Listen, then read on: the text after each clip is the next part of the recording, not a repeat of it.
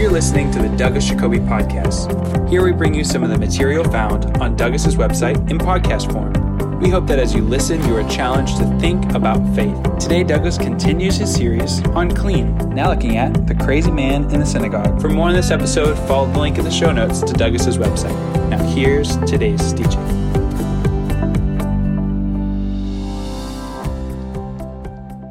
Welcome back. This is Clean Podcast 17. We're still talking about exorcisms, and I've called it the crazy man in the synagogue. It's also New Testament Character Study 61. This comes from the Gospel of Mark. I'll begin reading in verse 21, and our passage ends at verse 28. And they went into Capernaum, and immediately on the Sabbath he entered the synagogue and was teaching. And they were astonished at his teaching, for he taught them as one who had authority and not as the scribes. This paragraph simply sets the stage for the miracle that will be performed. Jesus is in Capernaum, his adopted hometown. He was brought up in Nazareth, but then Capernaum became his home. So he's right there with people who are familiar with him, and he's in the synagogue. And interestingly, Mark says, immediately on the Sabbath, he entered the synagogue. Now, immediately is one of Mark's favorite words. Mark is a very short gospel, uses that word immediately something like 50 times, maybe more. And you'll notice the staccato feel of the chapter as a whole. Immediately, it's like bang, bang, bang, baptism, temptation, beginning the preaching ministry, calling the disciples, the first exorcism, healing many, cleansing a leper. Ta, ta, ta, ta. That's what I mean by staccato. Each account is short and crisp, and there are many of them, and this has rightly been called the gospel of action. Well, this is going to be the first miracle, the first exorcism also of Mark's gospel. And everyone, even before he does it, is amazed at his teaching. They will be even more amazed after he does this miracle. You'll find similar passage in Matthew 7 at the end, but Mark is much more compact than Matthew. Oh, notice what day it is as well. It's the Sabbath. So he's gone in. This would be Saturday, probably in the morning or early afternoon. And that's the occasion. That's the place. That's the time. And he goes in there, and look what happens. It's another immediately. Verse 23, and immediately there was in their synagogue a man with an unclean spirit. And he cried out, "What have you to do with us, Jesus of Nazareth?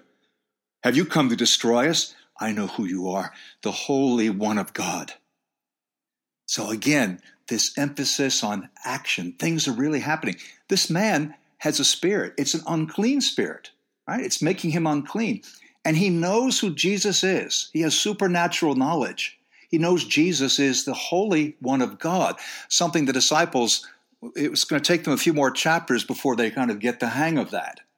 And that demon knows that it could be destroyed by Jesus. We continue. But Jesus rebuked him, saying, "Be silent, come out of him." And the unclean spirit, convulsing him and crying out with a loud voice, came out of him. Jesus tells the demon to be quiet. This is unwanted publicity. His disciples aren't ready to handle Jesus' true identity, at least until Mark 8 at the earliest. This is Mark 1. He doesn't need that kind of publicity. And again, notice this is an unclean spirit. Demonic possession is a form of impurity. It's something from outside the realm of God that's penetrated the realm of God. The right locus of spirituality and holiness is contaminated. So it's a kind of uncleanness. And it's, as I mentioned, on the Sabbath. Remember, the Sabbath is made for man, not man for the Sabbath. That point will be underlined and highlighted in the next chapter of Mark. But it's on the Sabbath that he does this healing. And there's a convulsion. Now, some would say, oh, this isn't a demon. This is just, that's what they attributed to the demonic because they didn't understand. I'm open to that view, and some people I respect a lot think that way. Let me share with you a verse that makes it difficult for me to think along those lines. And it's from Matthew 4. 24. News about Jesus spread all over Syria, and people brought to him all who were ill with various diseases, those suffering severe pain, the demon-possessed, those having seizures, and the paralyzed, and he healed them.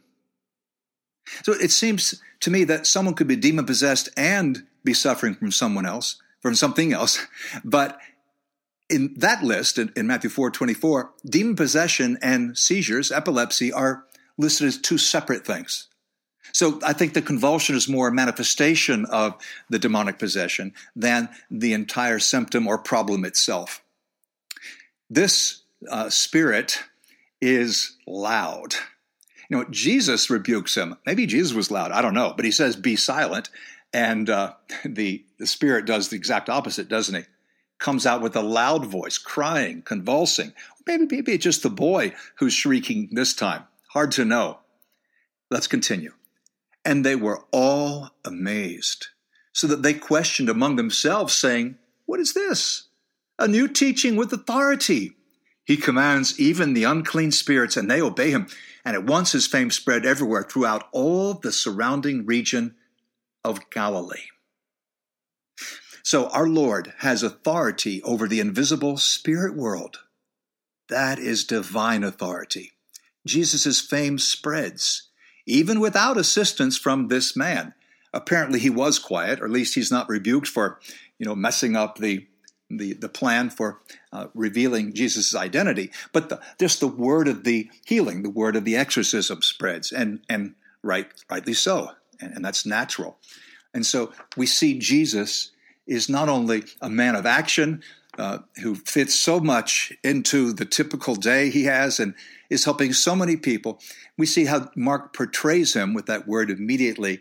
But part of Jesus' compassion, and in fact, as we see, it's the first miracle of Mark's gospel, is freeing the crazy man in the synagogue from his problem, from his unwanted house guest, from the demon.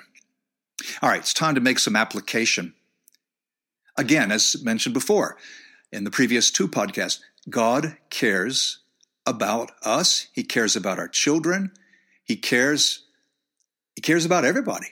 And his compassion includes healing, though that healing is not for everyone. And that's where the signs and wonders people and the word faith people are just wrong. Jesus actually healed and exorcised only a very small number of those in the land of Israel. But that doesn't mean God doesn't care. And those he did heal provide case studies and examples and living color of his heart. Second, God wants to remove any uncleanness, demonic or otherwise, from our life. It may not be as dramatic as a convulsion and a shrieking demon, and then we're finally dressed and seated in our right mind. Though sometimes it's good for us to be seated, to slow down, and to be in our right mind, dressed preferably. Third, God can powerfully transform lives, freeing us from the power of the evil one, and he can do it quickly. What is it that the Lord wants to expel from my life? Is it materialism? Have I bought into the cultural lies of Western society? Am I spending most of my money just affording my lavish lifestyle? Is it materialism? Is it sexual sin? Has something got a grip on me and I'm powerless and it's destroying me? Is it laziness? Am I just wasting time or a hopeless procrastinator? Is it an inward focus? Am I selfish? Is there a lack of commitment to the body of Christ? What is it the Lord wants to exorcise from my life? Is it a lack of evangelism? Do I believe these great truths of the gospel but rarely share them? That'll really mess up my heart. Is it hatred? Could it be bitterness or anything else? And let's not miss something highly obvious. That's that Jesus is awesome. I mean, this entire passage just shows us the kind of person he was, the kind of man he was. His deeds are awesome. He's awesome.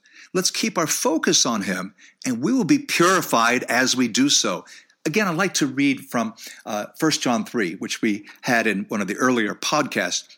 Dear friends, now we are children of God, and what we will be has not yet been made known. But we know that when Christ appears, we shall be like him, for we shall see him as he is. All who have this hope in him purify themselves just as he is pure. If we can Let our hearts be changed by God's word, our minds and thinking be informed by the truth of who Jesus is and understanding why he did and said the things he did. If we will look at Jesus and behold him, we can become like him. And ultimately we will when he returns. And it says that all who have this hope in him purify themselves just as he is pure. To be truly clean, every one of us needs an accurate and crisp and correct image of Jesus. We need the right picture of Jesus to be like him, to imitate him. So once again, God cares about all of us. He wants to remove any uncleanness from our lives. He can powerfully and quickly transform our lives. So what is it that the Lord wants to expel from my life? Let's be honest about that. Today, let's pray about that. And don't miss the really obvious thing that Jesus is awesome.